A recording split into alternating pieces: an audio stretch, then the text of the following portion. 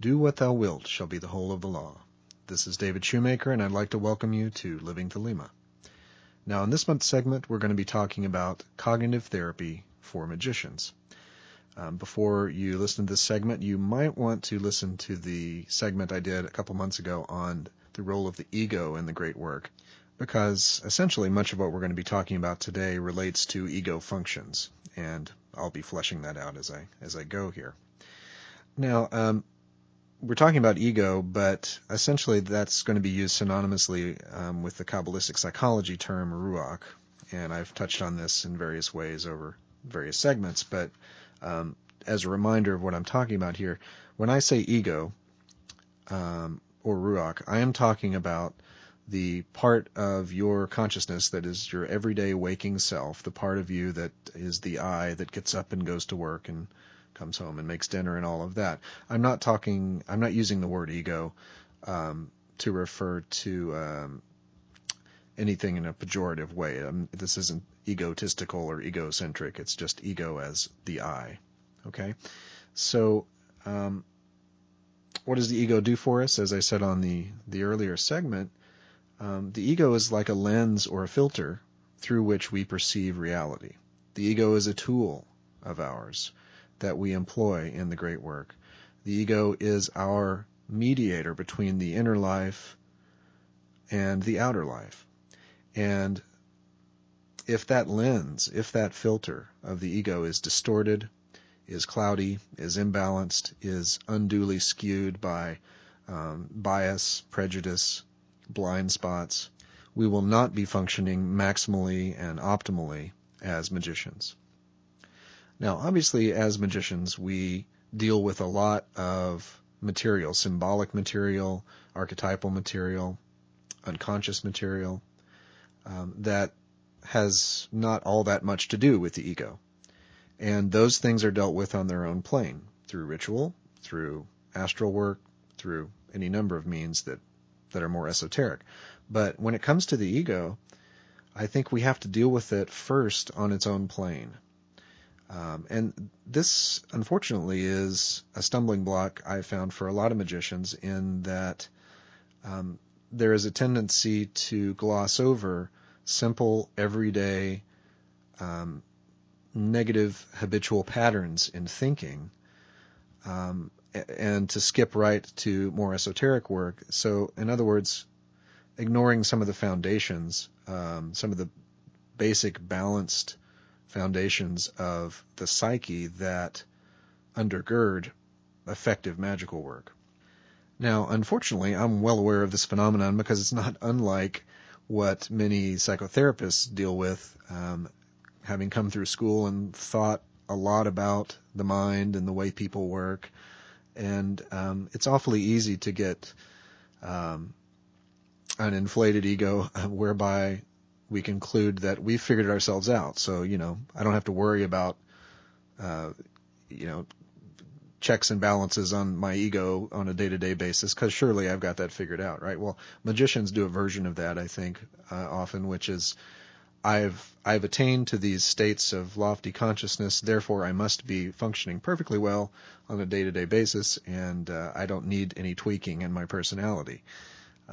So, obviously we can all grow in many ways, and none of us are immune to having some blind spots and areas in our day-to-day lives that trip us up. So cognitive therapy is really a good technology of daily mental and magical hygiene at the level of the ego that I think is useful in any magician's arsenal. So let's look at a little bit of background regarding what cognitive therapy is. Cognitive therapy, sometimes called cognitive behavioral therapy, derives primarily from the work of Aaron Beck, who is a psychiatrist on the East Coast. And in the 60s and 70s, he was developing his very seminal theory on this approach, and he has trained several generations of psychotherapists in this approach. Basically, the theory is that disturbing emotions such as anxiety and depression and anger and so on are fundamentally rooted in negative habitual thought patterns that get ingrained in us through our upbringing and through later experiences in life, through our day-to-day process of taking in information from the environment and making decisions about what it means. And if we get into habits that are unduly skewed toward the negative side, in our views of ourselves or of other people or of the world in general, our future, our past, these sort of key cognitive schema that we have about the universe, if we get stuck in a rut in terms of these thought patterns, then we are more likely to suffer from depression, anxiety, anger control issues, all manner of disturbing emotional processes. And therefore, the process of getting out of that rut is what cognitive therapy is designed to be. By examining these habits of thought, looking for the distorted thinking, the irrational, maladaptive, and unduly negative thought patterns, and by discovering those and replacing them gradually and progressively with more realistic, positive, and constructive thoughts, then we actually reprogram ourselves and the emotional disturbances go away.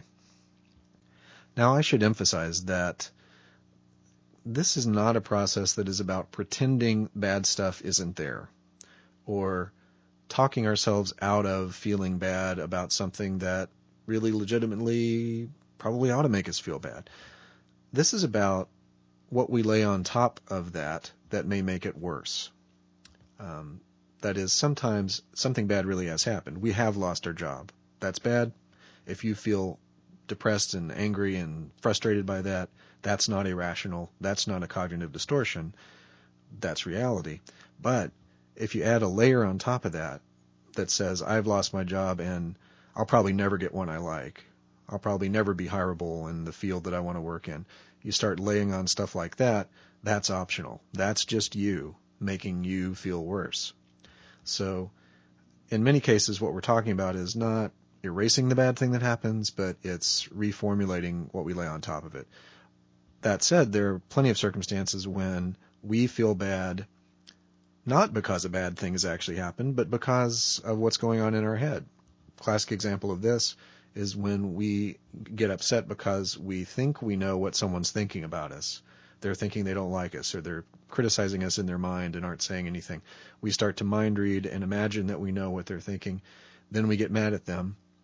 And the fact is we don't have any evidence that that's what they're thinking, but we've stirred ourselves up into an emotional place just by imagining that we do know what they're thinking. So that's another sort of example of this. Now, the research I'm aware of on this approach suggests that this approach is one of the, if not the, most effective treatment for major depressive disorder, for anxiety disorders, including generalized anxieties, and many of these principles are used in treating panic attacks. This really is one of the most common and most widely effective techniques out there, and that's why so many psychotherapists around the world use it, even if they don't primarily identify themselves as cognitive therapists. You'll know from many of my discussions here that I have a strong interest in the work of Carl Jung and an entirely different field and approach to dealing with the human psyche. But on a day-to-day basis, even in my practice, a lot of what I'm doing in a nuts and bolts sort of way, moment to moment, is cognitive therapy principles applied to whatever problems the person's brought in to me. Now, I've mentioned several times so far today the term cognitive distortion. And an author named David Burns is a psychiatrist who studied with Aaron Beck, has been one of the most important authors and lecturers on cognitive therapy. And he has more or less codified 10 common cognitive distortions that almost everyone engages in from time to time. One of the books that I strongly recommend is David Burns' book called The Feeling Good Handbook, and there'll be a link to that on the podcast blog and also on the livingthelema.com site. So let's review these 10 common cognitive distortions and go into a bit of detail about each one, because these are the things that you're going to be wrestling with in a day-to-day practical way, working with cognitive therapy as a sort of self-therapy technique as a magician. So what I'm going to do with each of these distorted thinking patterns is present a little bit of information about what the distorted pattern is, and then give you some suggestions for ways to unravel that, to sort of punch a hole in the distorted thinking and get to something a little more realistic and constructive. The first pattern is called all or nothing thinking, and a lot of these will be pretty self-explanatory based on the name, but this is when the world is seen in black and white, situations are seen in black and white patterns, that it has to be one way and not another. If I don't get a perfect score on a test, I failed completely. It's black and white, it's perfectionistic. If my friend doesn't support me on this issue, then she's a terrible friend, that sort of thing. So there's no room for gray area. And because of that, that's the reality testing that you want to do with yourself. You want to be asking yourself, are there other ways you can think about the issue? Is there a gray area? Is there an in-between area that I'm ignoring here and acting as if it's just one or the other? Is this really true, or have I just chosen to think about it this way? Does it have to be one way or the other? So that's all or nothing thinking. The second pattern is jumping to conclusions. Now, often this is an anxiety-arousing pattern because we are thinking about an upcoming event and we're kind of imagining worst-case scenarios about how it's going to go. So sure enough, we work ourselves up into an agitated state, not because there's any evidence that it's going to be as bad as we're thinking. Other examples of this, boss gives you a so-so performance evaluation and you think to yourself, I'm never going to get promoted. Or your partner has been quiet and withdrawn lately and you conclude that he or she doesn't love you anymore. And so kind of really jumping past a lot of the facts of the situation into fears about the situation. So the mind reading that I mentioned earlier is another example of this, where you think you know what someone's thinking and you get all upset about it. The thing to do for reality testing here is what's the evidence that this thing is really likely to happen? What's the evidence that what I'm afraid of is really likely? Has this really happened often in the past? So you kind of tease out whether there's any evidence from the past that this is likely. Saying to yourself, reminding yourself that you don't have evidence of what the person's thinking about you is another way to check in and overturn the pattern. So that's some things to do about jumping to conclusions. The next one's magnification. This is also known as catastrophizing.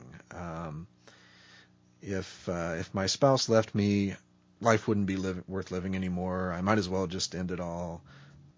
Or to bring it home a little bit to our particular work, if you're thinking, if I don't get to be deacon, if they don't pick me as an officer in these next few masses, then I won't be able to contribute to the body, and it's just going to go downhill from here. So all kinds of predictions of how an event that may actually be likely to occur would be catastrophic and you'd just fall apart. Well, the way to reality test this is to remind yourself of the way you would adapt to adverse circumstances. So instead of something catastrophic like my life falling apart if I lose my job, I talk to myself about, okay, how would I really cope if that happened? It would be frustrating. It would be financially tight. I'd be pretty upset about it, but I've bounced back before from things, and I can, get some retraining if I need to. I'd stay with friends if I have financial troubles, and so you talk to yourself about how a loss of a job doesn't mean you're automatically pushing a shopping cart on the street, that there is some middle ground there in terms of your own coping. So that's magnification. Next we have overgeneralization. Now, the hallmarks of this are the use of words like always and never. So, for an example, you are working on a project at your local body and someone comes in late, and you think to yourself, they're always late. Well, they're probably not always late. Maybe they're frequently late. Maybe they are annoyingly late, more than you'd like. But if you think in terms of always, you're going to be more upset than if you thought in terms of something more, a more moderate kind of label for that. Another example is that you make a mistake and you say to yourself, I can't do anything right. So, the mistake is there. Maybe that's legitimate, but the way you're talking to yourself about it, as if this is just a character flaw that's pervasive for you, then that's not fair to you. That's going to make you feel worse. And, frankly, it's just not as accurate. It's not as realistic. So you can see the common thread that's developing here, which is that not only are we teaching ourselves to respond more positively, but it turns out the more positive way of responding is actually more realistic as well, and more constructive and practical in terms of giving us an ability to work with the situation. So the next distortion is the mental filter.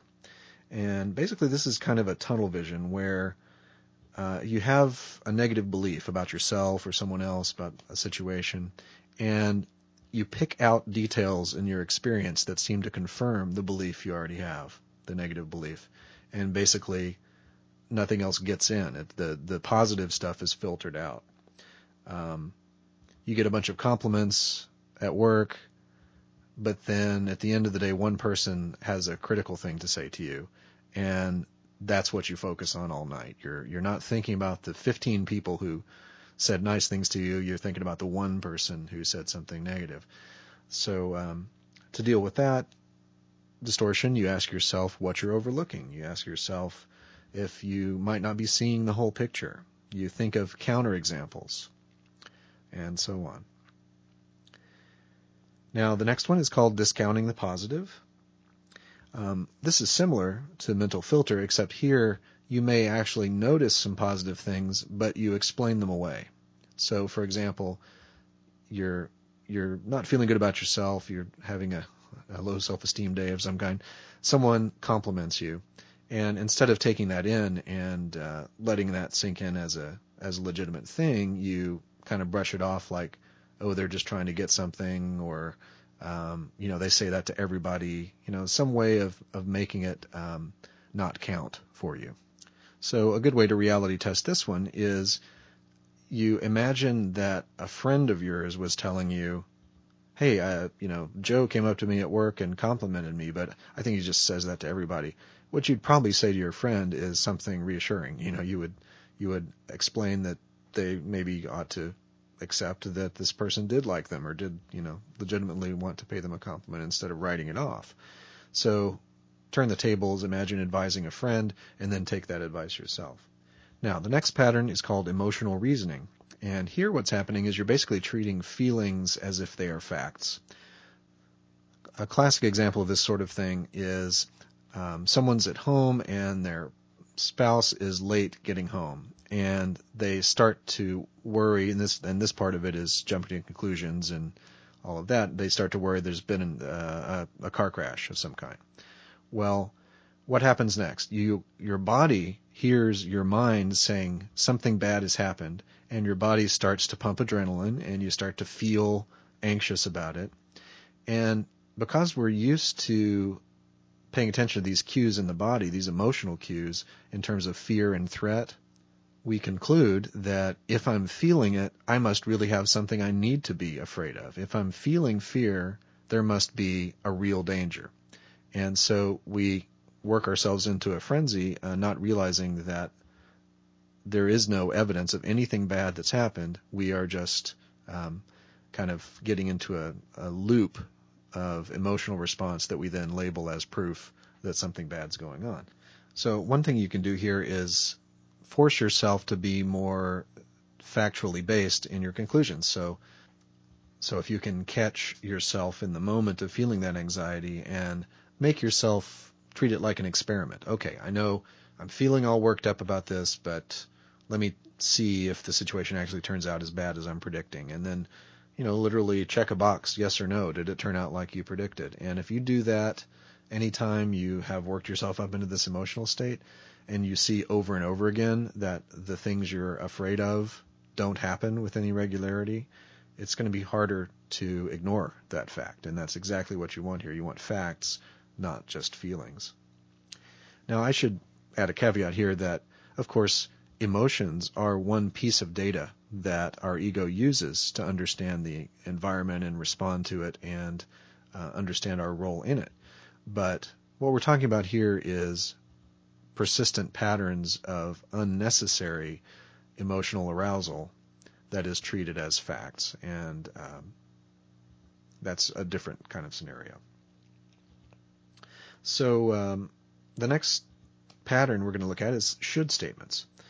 Now, basically, this is where we feel that something, that we're entitled to something, or that we're obligated to do something, or that someone else is obligated to do something, that we have expectations about the way the world's supposed to work, or that people are supposed to treat us or behave. And so basically, when something doesn't turn out like you think it should, you get all mad because that's not the way the world's supposed to work. People should be more considerate of one another. People shouldn't be so rude. I should have done better. I should have known better. And of course, the basic remedy here is to bring yourself back to a centered place where you can remember that just because you think something should happen, that doesn't mean it actually is a universal law that it should happen. This is much more subtle than my examples would probably indicate. There are all kinds of ways in our day-to-day life that we build in expectations that are not based on clear natural law, but are based on what we wish would happen, or the way we have kind of calcified our expectations around the way we want the world to work, or the way we think of ourselves in the world and our interactions with others. So you may have to put some energy into rooting this one out. The next pattern we're going to talk about is labeling. Now, in a sense, labeling is like an extreme form of overgeneralizing. Here, what's happening is, based on a limited set of behaviors, you are applying a label to yourself or to others that really objectify and dehumanize the person in question, either you or the other person. For example, someone treats you poorly on a given occasion and they get written off as a jerk or an asshole. Or we make a mistake and we tell ourselves we're such a loser or such a screw-up. These labels limit our ability to make changes based on what information we have about the situation. They make it harder to course correct because we've given ourselves we put ourselves in a box where there's the box of people who are not jerks, and then there's the box of people who are jerks. And if that's what you are, that's where you're staying. So whether we're applying these labels to ourselves or to other people, it's dehumanizing, it's objectifying, it's not constructive in terms of making it workable. So instead of the label, ask yourself, what are the behaviors I dislike? And this could be in yourself or in someone else. What specific behaviors? Remind yourself that you and the other person and everyone behaves badly sometimes. Maybe I don't need to be so broad in characterizing this person. Ask yourself, if this involves labeling someone else, ask yourself if you can put yourself in their shoes to sort of see the broader picture of how someone might be brought to those behaviors, but it wouldn't mean they were a terrible person. So you give...